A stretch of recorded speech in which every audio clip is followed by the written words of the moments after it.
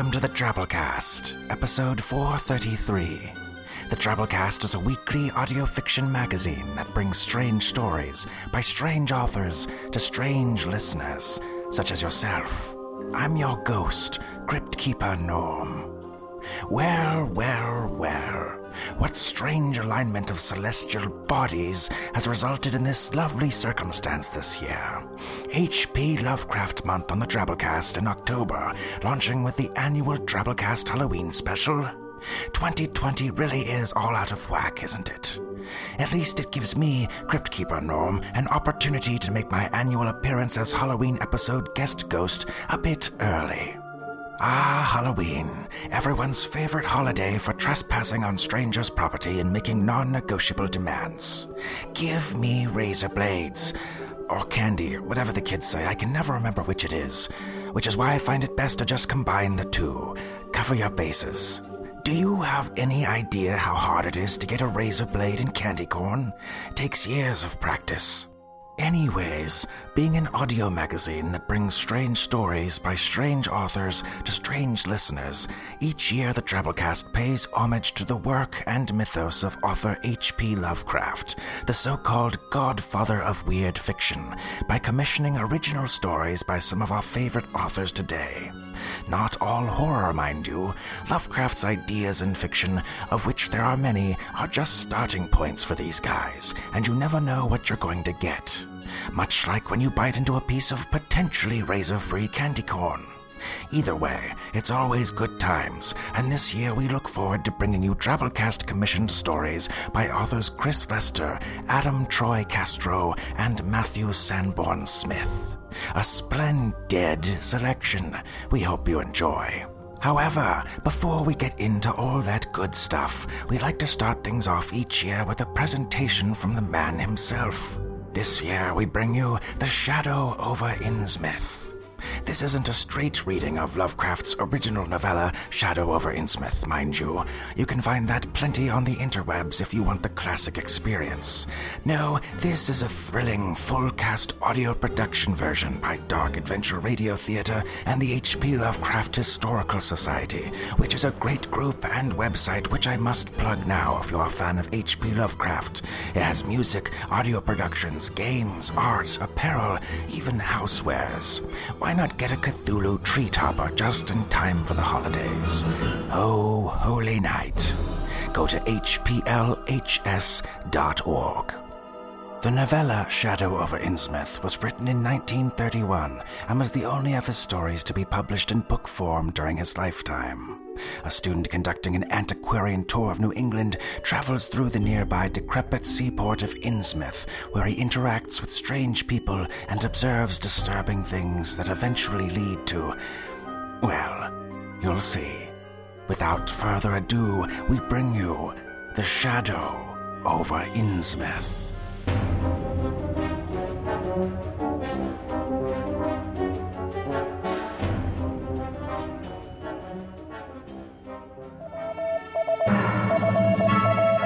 Worldwide Wireless News, February 24th, 1928. Federal agents raid waterfront town in the government's ongoing war against illegal liquor. I'm Nathan Reed for Worldwide Wireless News. A secret investigation of conditions in the Massachusetts seaport town of Innsmouth culminated today in a massive Treasury Department raid. G-men stormed crumbling and supposedly empty houses along the waterfront, arresting dozens of people on suspicion of liquor trafficking. Wharves and warehouses used for illegal activity were set ablaze and dynamited by police demolition experts. Federal agent Jack McGraw oversaw the vast series of raids. The Bureau has been investigating Innsmouth for months, based on information provided by concerned citizens. The government acted to protect the public's safety and health. Agent McGraw declined to provide further details into the ongoing investigation, but residents of neighboring towns say that Innsmouth has long been a dangerous place. An outbreak of plague and resulting riots shook the town in 1846, and it's had a shadowy reputation ever since. The story quickly faded from the headlines. There were some rumors about disease and concentration camps, talk of military prisons and naval submarines off the coast. But there were never any formal charges or public trials, and no one ever saw the captives again. People forgot about Innsmouth. Except, of course, for one young man. Robert Olmsted. Remember me? Federal Agent McGraw. Yeah, of course I remember you, Agent McGraw. What's the Bureau of Investigation want with me? That Innsmouth business was a long time ago. Oh, just following up on a few things. Mind if I come in? Look, I gave you my report right after it happened. You questioned me again last year at college. If you don't mind my saying so, Olmsted, you don't look so good. I say you've aged 20 years. Are you sick? Well, I've been through a lot. Sure. You've had a rough time of it. I haven't been quite myself. Really? Why don't you tell me about it? You were the one who told me to keep my mouth shut about it. You can tell me. It's odd. Lately I have had a craving to talk about it. Telling it might help me to restore confidence in my own faculties, to reassure myself that I was not the first to succumb to a contagious nightmare hallucination. Yeah, it helps me too in making up my mind regarding a certain terrible step which lies ahead of me. I still remember it all so clearly. How much is a ticket to Arkham? Return fare? No, just one way. $1.15. $1.15? Too much. I'm afraid so. On holiday? A sightseeing tour. Making some antiquarian and genealogical inquiries too, but on a student's budget. You could take the old bus, I suppose, but ain't thought of much hereabouts. Looks like a terrible rattletrap. I've never been on it. Besides, it goes through Innsmouth, and people don't like it. Run by an Innsmouth fellow, Joe Sargent. Suppose it's cheap enough, but I've never seen more than 2 or 3 people on it. Leaves the square in front of Hammond's drugstore at 10 a.m. and 7 p.m. Innsmouth? I never heard of it. Maybe I'll stop off there, have a look around. What's it like? Innsmouth? Oh, well, it's a queer kind of town. Used to be almost a city. Quite a port before the War of 1812. The rail line used to go there, but hasn't been a train on it in 50 years. More empty houses than there are people, I guess. No business to speak of, except fishing and lobstering. Everybody trades mostly either here in Arkham or Ipswich. Once they had quite a few mills, but there's nothing left now except for one gold refinery running on the leanest kind of part-time. Refinery used to be a big thing, and old man Marsh, who owns it, must be richer than Croesus. Queer old duck, though. He's supposed to have developed some skin disease, a deformity late in life that makes him keep out of sight. Folks hereabout try to cover up any Innsmouth blood they have in them. Why is everybody so down on Innsmouth? They've been telling things about Innsmouth for the last 100 years, and I gather they're more scared than anything else. Some of the stories that make you laugh about old Captain Marsh driving bargains with the devil and bringing imps out of hell, or some kind of devil worship and sacrifices near the wharfs, but I come from Vermont, and that kind of story don't go down with me. Of course. You ought to hear what some of the old-timers tell about the Black Reef off the coast. Devil Reef, they call it. The story is there's a whole legion of devils sometimes seen on that reef, sprawled about or darting in and out of some kind of caves near the top. It's a rugged, uneven thing, a good bit over a mile out. Towards the end of shipping days, sailors used to make big detours just to avoid it. Well, that is, sailors that didn't hail from Innsmouth. One of the things they had against old Captain Marsh was that he was supposed to land on it sometimes at night when the tide was right. Maybe he did, for I dare say the rock formation's interesting, and it's possible he was looking for pirate loot and maybe finding it, but there was talk of his dealing with demons there. The fact is, it was really the captain that gave the bad reputation to the reef. Is it old superstitions and stories that turn people against it? No, the real thing that's behind the way folks feel is simple race prejudice, and I don't say I'm blaming those that hold it. I hate Innsmouth folk myself, and I wouldn't care to go to their town. Strong words. There's a strange streak in the Innsmouth folk today. I don't know how to explain it, but it sort of makes your skin crawl. You'll notice a little in Sargent if you take his bus. Some of them have queer, narrow heads with flat noses and bulgy, starry eyes that never seem to shut, and their skin ain't quite right. Rough and scabby, and the sides of the neck are all shriveled and creased up. Get bald, too, very young. The whole town's ugly? There's more to it than that. Nobody around here, or in Arkham or Ipswich, will have anything to do with them. Is there a place to stay there? Gilman House, but I wouldn't advise you to try it. Better to stay over here and take the 10 o'clock bus tomorrow morning. Then you can get an evening bus from there for Arkham at 8 o'clock. What's wrong with the hotel? A factory inspector stopped at the Gilman House a couple of years ago and had a lot of unpleasant hints about the place. Seems to get a queer crowd there, for this fella heard voices in the other rooms, though most of them was empty, and that gave him the shivers. Really? Yeah. That sounds unbelievable. I think I should go down there and take a look around. Prying strangers ain't welcome around Innsmouth. That's why I wouldn't go at night if I was you. Well, I suppose I could wait and catch the morning bus. I guess a daytime trip couldn't hurt you. If you're just sightseeing and looking for old-time stuff, Innsmouth Ought to be quite a place for you. Well, sounds like my kind of town. Any place else I can learn about it? Nobody around here'd have much to say on Innsmouth. Suppose you could check the library, but heed my warning, son. Don't go to Innsmouth at night.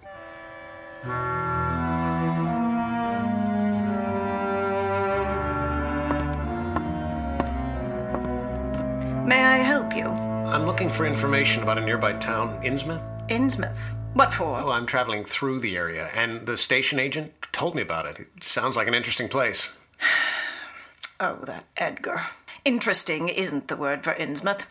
You curious about that fishery, refinery, the Plague of 46, the jewelry? Jewelry? Well, no, he told me they refined gold, but didn't mention anything about jewelry. Oh, yes. They make things in Innsmouth. Terrible, beautiful things. I don't understand. Hold on a moment. Central. Maureen, would you patch me through to Miss Anna? Hello? Miss Anna, it's Annabelle. I have a young man here who might want to see the Innsmouth pieces. May I send him over? Innsmouth? How odd. May I send him over? He's not one of them. Now, would I have called you if he was an Innsmouth man? If he leaves now, you can send him over. I'll unlock the front. Our Newburyport Historical Society has some of the Innsmouth items. Miss Anna Tilton is the curator. She'll show them to you. You just have to make a right turn in front of the library and another right on Howard Street. It's at 112 Howard. Well, thank you so very much. Hello? So, you're the one interested in Innsmouth? I'm Robert Olmsted. The librarian said I should come see. Step into the light. Let me look at you. Is something wrong? Where are you from, Mr. Olmsted? Ohio. I'm a student there. What do you study? History. I see. And your people? What kind of historical society is this? Your people, young man? My father's family came to Ohio from Connecticut. My mother's from Arkham. Now follow me. So, you've never seen pieces from Innsmouth? They have one in Arkham at Miskatonic University. Ma'am, I've never heard of Innsmouth before today. This cupboard in the corner. Here, I'll switch on the light. You had to see it, Agent McGraw. It was an alien, opulent fantasy that rested there on a purple velvet cushion. It was a sort of tiara, tall in front and with a very large and curiously irregular periphery, as if designed for a head of almost freakishly elliptical outline. The material seemed to be predominantly gold, though a weird lighter lustrousness hinted at some strange alloy. Its condition was almost perfect, and one could have spent hours in studying the striking geometrical and marine design molded in high relief on its surface with a craftsmanship of incredible skill and grace. Arresting, isn't it? I've never seen anything like it. The longer I looked, the more the thing fascinated me. At first I decided that it was the queer, otherworldly quality of the art which made me uneasy. This tiara clearly belonged to some settled technique of infinite maturity and perfection, yet that technique was utterly remote from any which I had ever heard of or seen exemplified. It was as if the workmanship were that of another planet. But the longer I stared at it, the more uncomfortable I became. It was as if the strange pictorial and mathematical designs touched off some primal pseudo-memory. Among the reliefs were fabulous creatures of abhorrent grotesqueness and malignity. Those creatures, some kind of ichthytic monstrosities. Batrachian, if you ask me. It's a positively blasphemous design. The fish frogs, they're... I've never seen anything that smacked of such unknown and inhuman evil. It tends to elicit strong reactions from people. Where did it come from? A drunken Innsmouth man pawned it at the old shop on State Street for a pittance. And shortly afterward he was killed in a brawl. This would have been around 1873. The society acquired it directly from the pawnbroker at once, giving it a display worthy of its quality. The society labeled it as of probable Indo-Chinese provenance, though I have my doubts. Where do you think it came from? Educated folks around here believe it's part of some exotic pirate hoard discovered by old Captain Obed Marsh. Oh, the Innsmouth sea captain. The very one. Once they learned we had it, some members of the Marsh family made some sizable offers for it, but we've held on to it. It's impossibly unique. Oh dear, it's time I locked up. Have you ever been there, Innsmouth? Oh, good heavens, no. Well, everyone here feels so strongly about the place. I've even heard people talk about devil worship. Well, there's plenty of good cause. Those rumors are partly justified. A peculiar secret cult there has all but engulfed the Orthodox churches. There's a secret cult? The Esoteric Order of Dagon. It's a quasi-pagan thing imported from the East a century ago, back when the Innsmouth fisheries seemed to be going barren. It's persisted among the simpletons because of the sudden and permanent return of abundant fish. It's a very religious community. Well, I'm going there. On the bus tomorrow morning, have a look around. Young man, you've just come from seeing the best Innsmouth has to offer. The rest is decay, squalor, and desolation. Shortly before 10 the next morning, I stood with one small valise in front of Hammond's drugstore, waiting for the Innsmouth bus. In a few moments, a small motor coach of extreme decrepitude rattled down State Street. I bet you wish you'd never gotten on that bus. You have no idea.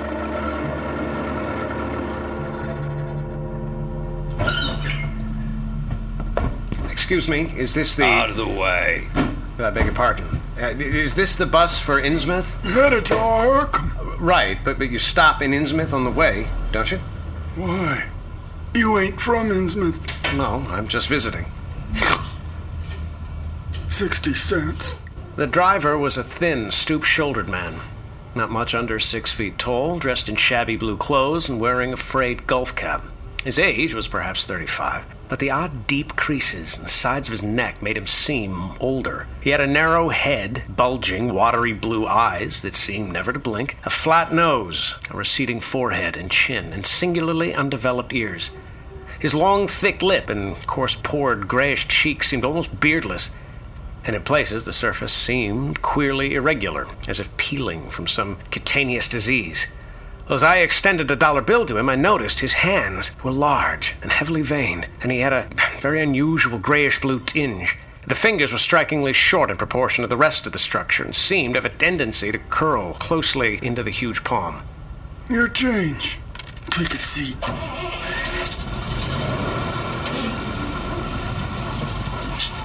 As I turned toward the back of the bus, I nearly tripped on the driver's feet and noticed that they were inordinately immense. I wondered how he could buy any shoes to fit them. He was greasy and gave off the smell of old fish docks. Just what foreign blood was in him, I could not even guess. The day was warm and sunny, but the landscape of sand, sedge-grass, and stunted shrubbery became increasingly desolate as we proceeded. We presently drew very near the beach as our narrow road veered off from the main highway. At last, we saw the vast expanse of the open Atlantic on our left.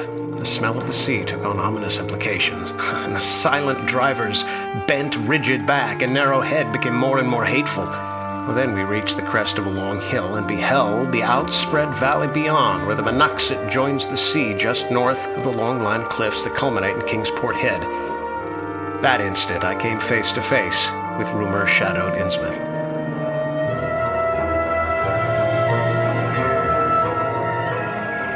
It was a town of wide extent and dense construction. The vast huddle of sagging gambrel roofs and peaked gables conveyed the idea of wormy decay, and as we approached along the now descending road, I could see that many roofs had wholly caved in. Stretching inland from among them, I saw the rusted, grass-grown line of the abandoned railway. The decay was worst close to the waterfront, though in its very midst I could spy the white belfry of a fairly well-preserved brick structure which looked like a small factory. The harbor was enclosed by an ancient stone breakwater. Here and there the ruins of wharves jutted out from the shore to end in indeterminate rottenness, and far out at sea I glimpsed a long black line scarcely rising above the water, yet carrying a suggestion of odd, latent malignancy. This must be Devil Reef. As I looked, a subtle, curious sense of beckoning mixed with grim repulsion. The leaning, unpainted houses grew thicker and lined both sides of the road. All were apparently deserted, and there were occasional gaps where tumble-down chimneys and cellar walls told of buildings that had collapsed. pervading everything was the most nauseous, fishy odor imaginable.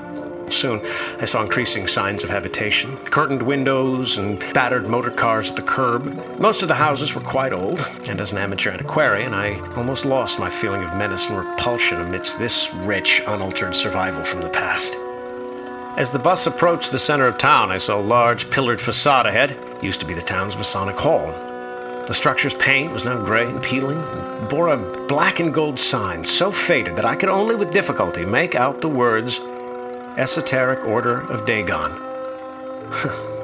There was a squat stone church on the corner whose basement door was open. I shuddered involuntarily when I spied the first person I'd seen in Innsmouth proper. There was no real reason to be frightened. It was clearly just the pastor of the church, but he was clad in some peculiar vestments and wore a tall tiara just like the one Miss Tilton had shown me. Doubtless it was the unusual dress of the Order of Dagon. The bus rolled at last into the large town square and drew up in front of a tall, cupola-crowned building with remnants of yellow paint. A half-effaced sign proclaimed it to be the Gilman House Hotel.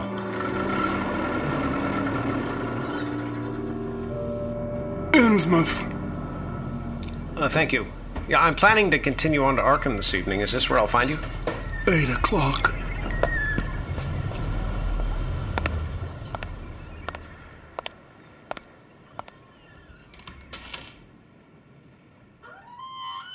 Hello?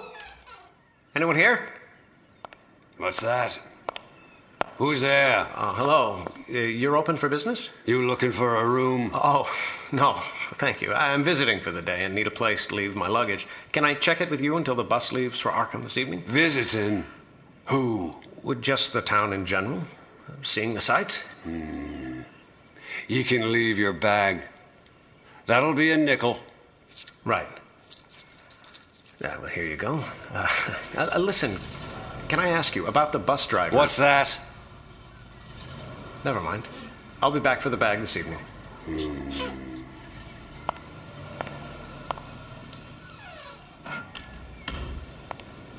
On one side of the town square was the Monoxet River leading to the ocean. On the other side was a semicircle of slant-roof buildings. Lamps were sadly few and small. I was glad that my plans called for departure before dark. There were a few businesses that seemed to be open, and a handful of sullen-looking residents milled about. In one of the least dilapidated buildings near the hotel was a grocery store of the First National chain. Can I help you, sir? Why, yes. Could I have some cheddar, crackers, and 2 ginger cookies? Oh, and a pack of fleur-de-lis? Sure. Not many places to eat here. You new in town? I just got off the bus. I imagine you won't want to miss the next one out. Yeah, it is a queer old place. I'd venture to guess you're not from around here. No, sir. I'm from Arkham, but I got transferred here by the company. They said they'd fire me if I didn't stay. Tough break. You're telling me. I can't stand it here. The people are strange, and there's that fish smell everywhere you go. Is there a public library or chamber of commerce? I'd like to take a look at some of the older buildings. There's nothing like that here. There's some real old churches off Main Street, abandoned now, but I'd be careful going anywhere north of there. Careful of what? People here ain't friendly to outsiders. Some strangers have just plain disappeared. Whatever you do, stay away from the Marsh Refinery and the Order of Dagon Hall and any of the other churches north of the river. Why? Innsmouth folk are mighty secretive about what goes on in their services. My pastor in Arkham begged me not to join any church in Innsmouth. Well, no one seems very friendly around here. I was glad when I spotted you and took you for an outsider. Yeah, the locals are a strange bunch. I don't know what they do besides fishing and drinking. Bootleg whiskey, they drink like fish. It's like they're banded together in some sort of fellowship and understanding, despising the world as if they had somewhere else to go. Those staring eyes hardly ever blink. Have you ever talked to any of them? Heard the voices? Not really. Oh, it's disgusting. You should hear them chanting in their churches at night, especially during the main festivals or revivals. That'll be 58 cents. They just drink and go to church? And swim. All the time they have these swimming races out to Devil Reef. Seems all the young people do it. Well, the old folks cheer them on. You know, you never really see old folks in Innsmouth. The older they get, the more they get that... Innsmouth look. Yeah, exactly. Yeah. Maybe the old ones die off. I don't know. The old clerk at the Gilman house, he's about the only old fella I've ever seen. But then he don't have that Innsmouth look. Is it some kind of disease that gets worse as they get older? I don't know. I don't think anybody knows. They'd never talk to anyone who wasn't from Innsmouth, and they'd have it too. Yeah. Some of them have it extra bad. So bad they keep them hidden away. You get down on the waterfront north of the river, there's all kinds of terrible things. But don't go asking about. There's only one of them who'd say a word to an outsider. Who's that? An old fellow who lingers around the old fire station. Zadok Allen. Must be nearly 100 years old. He doesn't have the Innsmouth look. Lives up at the poorhouse. He won't say a word when he's sober, but when he's got drinking him, he can tell stories that turn your hair white. Crazy stories. The natives don't like it when he talks to strangers. What do the people do for money? The water around here is full of fish, but the locals don't seem to care much anymore. The only real business is the refinery. Old Man Marsh's, right? Yeah. I've never seen him, but he's got a fancy car that sometimes goes by with curtains in the windows. The younger Marshes run things now. Oh, Lord, his eldest daughter.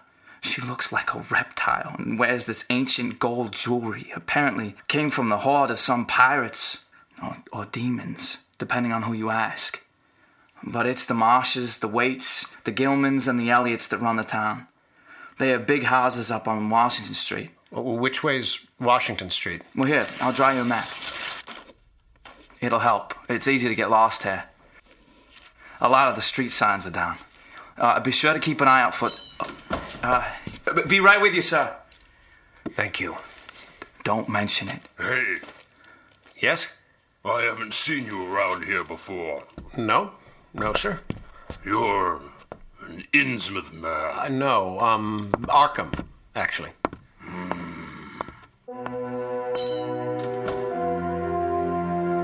With a grocery boy's map to guide me, I decided to thread the principal streets, talk with any non-natives I might encounter, and catch the 8 o'clock coach for Arkham. Thus I began my half-bewildered tour of Innsmouth's narrow, shadow-blighted ways. So you set out alone, on foot? I did. I passed close to the Marsh refinery, which seemed to be oddly free from the noise of industry. But crossing the Monuxet on the Main Street Bridge, I struck a region of utter desertion, which somehow made me shudder. Collapsing huddles of gambrel roofs formed a jagged and fantastic skyline, above which rose the ghoulish, decapitated steeple of an ancient church. Down unpaved side streets, I saw the black, gaping windows of deserted hovels, many of which leaned at perilous and incredible angles through the sinking of part of the foundations.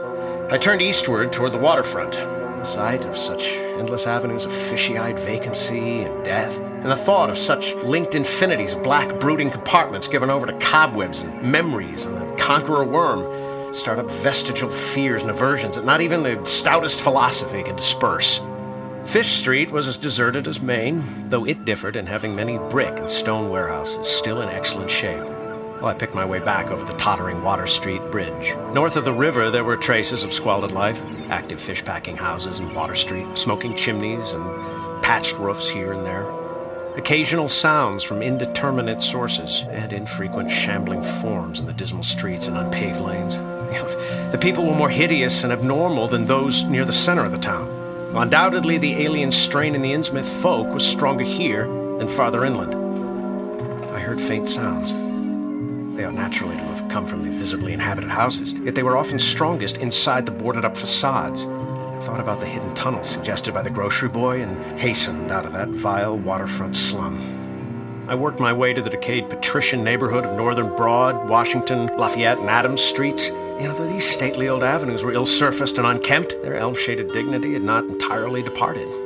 Fine old mansions lined the streets, most of them decrepit and boarded up, but one or two in each street that showed signs of occupancy. Well, the most sumptuous of these in Washington Street, with wide terraced parterres, I took to be the home of Old Man Marsh. I crossed again to the south bank of the river, where furtive, shambling creatures stared cryptically in my direction. Innsmouth was rapidly becoming intolerable, and I turned down Payne Street toward the square in the hope of getting some vehicle to take me to Arkham before the still distant starting time of the bus. It was then that I saw the tumble-down fire station. I noticed the red-faced, bushy-bearded, watery-eyed old man who sat on a bench in front of it, talking with a pair of unkempt-looking firemen. Well, this had to be Zadok Allen, the half-crazed, licorice, nonagenarian, full of hideous and incredible tales of old Innsmouth. You could have left then. Why didn't you get out of there? It must have been some imp of the perverse, or some sardonic pull from dark, hidden sources, which made me change my plans as I did. Curiosity flared up beyond sense and caution when I reflected that old Zadok must have seen everything which went on around Innsmouth for nearly a century. I couldn't resist. Maybe I shouldn't admit this to you, McGraw. Bootleg whiskey wasn't cheap, but it wasn't hard to find. No, I ducked into a dingy variety store and purchased a quart. I brandished the bottle to gain his attention, and within a few minutes he was following me at a distance as I headed towards the deserted waterfront I'd visited previously. Hey, mister! May I help you? My rheumatism's acting up. Perchance could ye spare a nip for my health? Oh, be my guest. Robert Olmsted. Zadok Allen, young squire. He followed me along the rotted wharves. Piles of moss-covered stones near the water promised tolerable seats, and the scene was sheltered from all possible view by a ruined warehouse on the north. Here, I thought, was the ideal place for a long, secret colloquy. The air of death and desertion was ghoulish, and the smell of fish almost insufferable, but I was resolved to let nothing deter me. They tell me you know quite a lot about Innsmouth. Yeah? They say you know about Innsmouth and its secrets. Can't say nothing. Lost my reputation. Immortal, just a bit. What? Do you think you can spare another taste? Yeah. Go ahead. Mind if I eat? There's more things than you dream in your philosophy. I've always said that if there's one thing a man must be, it's given his best time. I endured nearly 2 hours of evasive gibberish, and I was on the verge of leaving him when I saw him fix his eyes on the low, distant line of Devil Reef. Devil Reef isn't a name for it. Wait, what did you say about the reef? That's where it all began. That cursed place of all wickedness, where the deep water starts. Gate of hell, sheer drop down to a bottom no sounding line can take. And old Captain Obed done it. Him that found it out more than was good for him in the South Sea Islands. What did he find? Everybody was in a bad way them days. Trade falling off, mills losing business. Best of our menfolk killed privateering in the War of 1812. Obed was the only one that kept on with the East Indies and Pacific trades. Never was nobody like Captain Obed. Old limb of Satan. He'd tell about foreign parts and call folks stupid for going to Christian meetings. Says they ought to get better gods. Ones that in return for sacrifices would really answer folks' prayers. Told about an island where there was old stone ruins with carvings of faces that looked like the big statues on Easter Island. And there was a little volcanic island near there with other ruins and different carvings. Ruins all worn away where they'd been under the sea once. And with pictures of awful monsters all over them. Monsters? He says the natives around there had all the fish they could catch and spotted bracelets and armlets and head rings made out of a queer kind of gold and covered with pictures of monsters. Just like the ones carved over the ruins on the little island. Sort of fish-like frogs or frog-like fishes that was drawed in all kinds of positions like they was human. Nobody could get out of them where they got all that stuff. And all the other natives wondered how they managed to find fish aplenty when there weren't none elsewhere abouts. Obed wormed the story out of the heathen chief. Wallachia, they called him. Nobody but Obed ever believed the old yellow devil, but the captain could read folk just like they was books. Nobody believes me now when I tell him, and I don't suppose you will. Oh, come to look at ye, kinda got them sharp reading eyes like Obed had. What did the chief tell him? Those Kanakis were sacrificing heaps of their young men and maidens to some kind of god things that lived under the sea, and getting all kinds of favor in return. They met the things on the little island with the queer ruins, and it seems them awful pictures of frog-fish monsters was supposed to be pictures of these things. They had all kinds of cities on the sea bottom. And this island was heaved up from there. Seemed there was some of them things alive in the stone buildings when the island come sudden to the surface. That's how the Kanakis got wind they was down there. Made sign talk as soon as they got over being scared and pieced up a bargain before long. Them things liked human sacrifices. Now, what they done with the victims ain't for me to say, but it was all right with the heathens, because they'd been having a hard time and was desperate about everything. They give a certain number of their young folk to the sea things twice every year, regular as could be. Also gave a carved knickknacks they made, and the things agreed to give in return was plenty of fish. They drug them from all over the sea and a few gold things now and then. The natives met the things on the little volcanic islet, going there in canoes with the sacrifices, etc., and bringing back any of the gold-like jewels as was coming to them. At first the things didn't never go on to the main island, but after time they come to want to. Seems they hankered after mixing with the folks and having ceremonies on the big days, May Eve and Halloween. You see, they was able to live both in and out of the water. Now, the Kanakis told them how folks from other islands might want to wipe them out if they got wind of their being there. But they says they don't care much, because they could wipe out the whole brood of humans. When it come to mating with them toad-looking fishes, the Kanakis kind of balked. But finally they learned something has put a new face on the matter. Seems that human folks has got a kind of relation to such water beasts. That everything alive come out of the water once and only needs a little change to go back again. Them things told the Kanakis that if they mixed bloods, they'd be children as would look human at first, but later turn more and more like the things till finally they take to the water and join the main lot of things down there. Good God. And this is the important part, young fella. Them as turned into fish things and went into the water wouldn't never die. Them things never die except they was killed violent. Now, them islanders, they was all full of fish blood from the deep water things. When they got old and begun to show it, they was kept hid until they felt like taking to the water. Them as was born more like the things changed early, but them as was nearly human sometimes stayed on the island till they was past 70.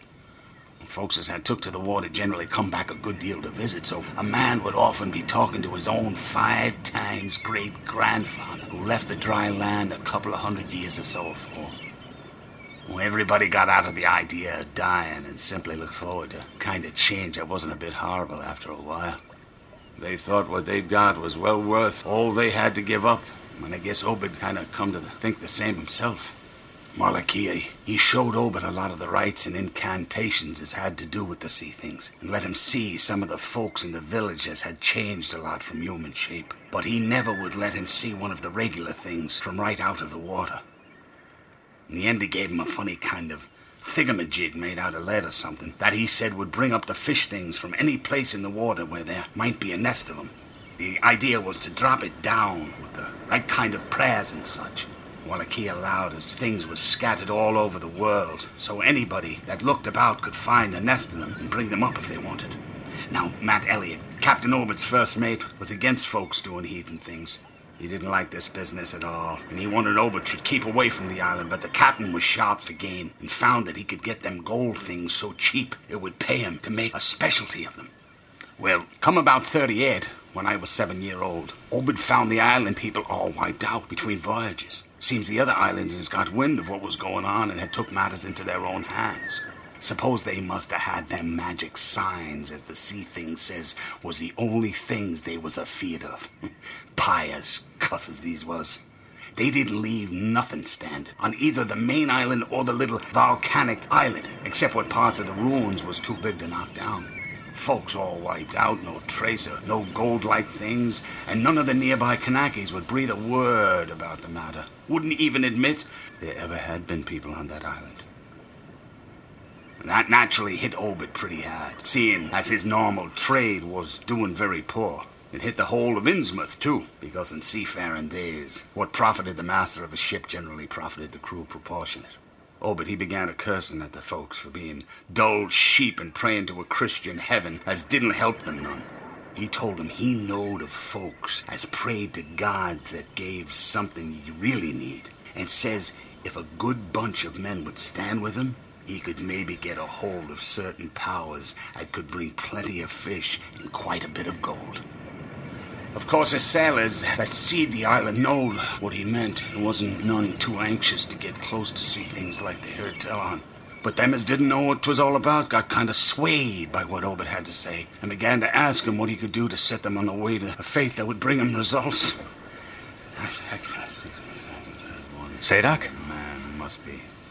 Wait, what's the matter? Do you see something out there? Mixed with them, I don't know. Do you... Yeah, want some more? Why don't you finish the bottle? Poor Mac tried to line up the folks on his side. Had long talks with the preachers. No use. They run the Congregational parson out of town. The Methodist fella quit. Never did see Resolve Babcock, the Baptist parson, again. Wrath of Jehovah. I was a little critter, but I heard what I heard, and I seen what I seen. Dagon and Astereth, Belial and Beelzebub, golden calf and the idols of Canaan and the Philistines, Babylonish abominations, many, Tikalele, you farce. Zadok, let me have the bottle. I think maybe you've had enough. Don't believe me, eh? Then tell me why Captain Obed and 20-odd other folks used to row out to Devil Reef in the dead of night and chant things so loud you could hear them all over town. Tell me that, eh? And tell me why Obed was always dropping heavy things down into the deep water the other side of the reef. Tell me what he done with that funny-shaped lead thingamajiggers Wallachia gave him, eh, boy? And what did they all howl on May Eve? And again on the next Halloween? And why the new church parsons, fellows that used to be sailors, wear them queer robes and cover themselves in gold things Obed brung, eh? I don't know. Beginning to see, eh? Maybe you're like there have been me in them days, when I seen things at night out at sea. Oh, I can tell ye I wasn't missing nothing of what was gossiped about Captain Obed and the folks out there on the reef. How about the night I took my pa's ship glass up to the cupola and see the reef bristling thick with shapes that dove off quick soon as the moon's rise? What shapes? Obed and the folks was in the dory, but them shapes dove off the far end into the deep water and never come up. How'd you like to be a little shaver all alone a watching shapes that wasn't human shapes? I suppose one night you seed something heavy heaved off of Obed's dory beyond the reef, and then learned the next day a young fella was missing from home. Eh? Did anybody ever see hide nor hair of Hiram Gillum, huh? Did they? And Nick Pierce, Lully White, and Adoniram Southwick and Henry Galaxon, eh? Shapes talking sign language with their hands. Them that has had real hands. Wait, you think he was... That was the time Obed begun to get on his feet again. Folks see his 3 daughters are wearing gold-like things as nobody's never seen on them afore. When smoke started coming out of the refinery chimney, fish began to swarm into the harbor fit to kill. So it was just like what the Kanakis had done. I don't think Obed aimed at first to do no mixing, nor raise no young'uns to take to the water and turn into fishes. He wanted them gold things and was willing to pay heavy, and I guess the others was satisfied for a while. In 46, the town done some looking and thinking for itself. Too many folks missing, too much wild preaching at meetings of a Sunday, too much talk about the reef. There was a party one night as followed Obed's crowd out to the reef, and I heard shots betwixt the dories. Next day, Obed and 32 others was in jail, with everybody wondering just what was afoot and just what charge against them could be got hold of. God, if anybody looked ahead a couple of weeks later, when nothing had been thrown into the sea for that long. What happened? That awful night. I seen them. Hordes of them, swarms of them, all over the reef, swimming up the harbour into the Minoxid. God, what happened in the streets of Innsmouth that night? They rattled our door, but Pa wouldn't open, and he climbed out the kitchen window with his musket to see what he could do. Mounds of the dead and dying, shots and screams, shouting in Old Square and Town Square and New Church Green. Jail throwed open, proclamation, treason. Called it the plague when folks come in and found half our people missing. Nobody left except them as would join in with Obed and them things, or else keep quiet. Never heard of my pa no more. So there was no plague? They just called it that. Everything cleaned up in the morning, but there were traces. Nobody kinda takes charge and says things is going to be changed. Others is gonna worship with us at meeting time, and certain houses have got to entertain guests. They wanted to mix, like they done with the Kanakis, and he for one didn't feel bound to stop them. He says they brung us fish and treasure and should have what they hankered after. We'd gone mad. Far gone. Said nothing was to be different on the outside, only we was to keep shy of strangers if we knew what was good for us. We all had to take the oath of Dagon. Later on, there was a second and third oaths for some of us. Them as it would help special would get special rewards, gold and such. No use barking, for there was millions of them down there. They'd rather not start rising, wiping out humankind, but if they was gave away and forced to, they could just do that. We didn't have them charms to cut them off like folks in the South Sea did. Yield enough sacrifices and savage knickknacks and harborage in town when they wanted it, and they'd let well enough alone. Wouldn't bother no strangers as might bear tales outside. That is, without they got prying. All in the band of the faithful, Order o' Dagon, and the children should never die, but go back to the Mother Hydra and Father Dagon, what we all come from once. Ia, Finglui, Migwinoff, Cthulhu, Rayleigh, Waganagal, Fatagan. It's not real, Zadok. These are just stories, legends. I was there. God, what I seen since I was 15-year-old.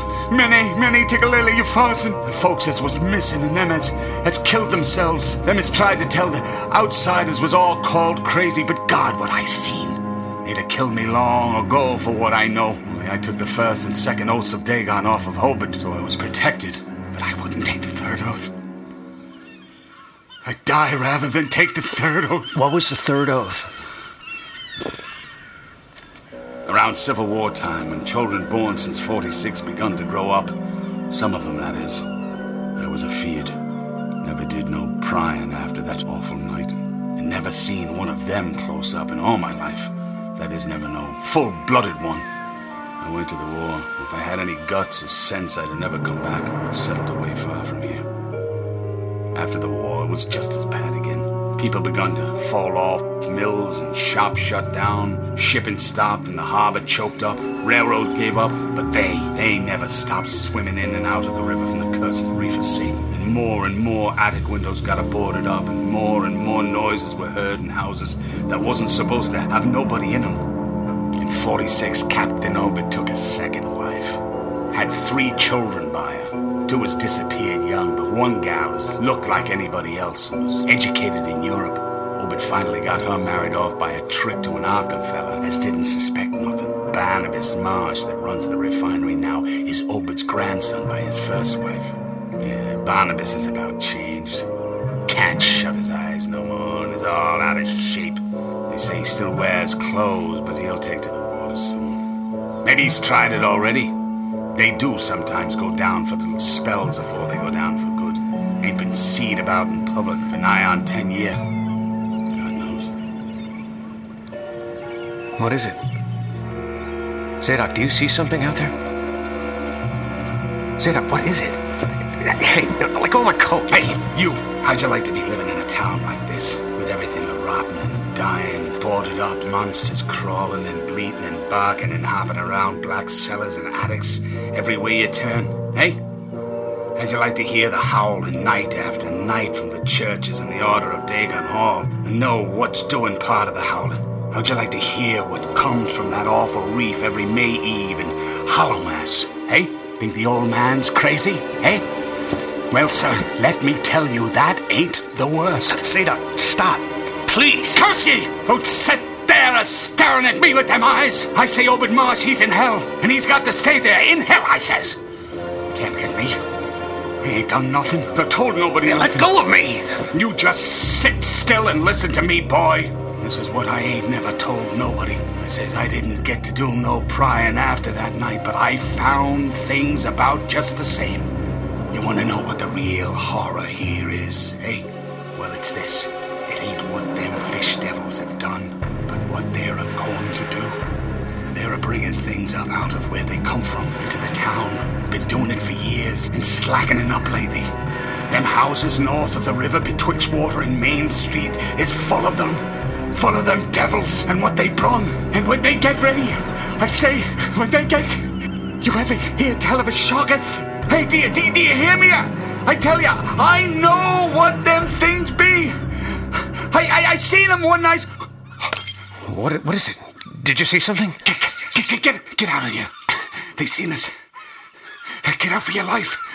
Don't wait for nothing. They know now. Run for it. Quick. Get out of this town. Zadok!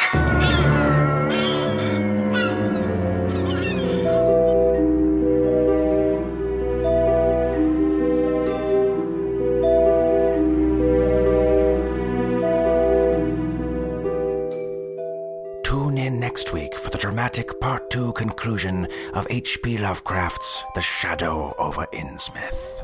The Drabblecast was brought to you with a Creative Commons Attribution Non-Commercial No Derivatives license, which means don't change it, don't sell it, but feel free to share it all you like.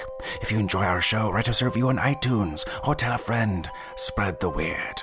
Special thanks to our kick-ass episode artist, Tristan Tolhurst.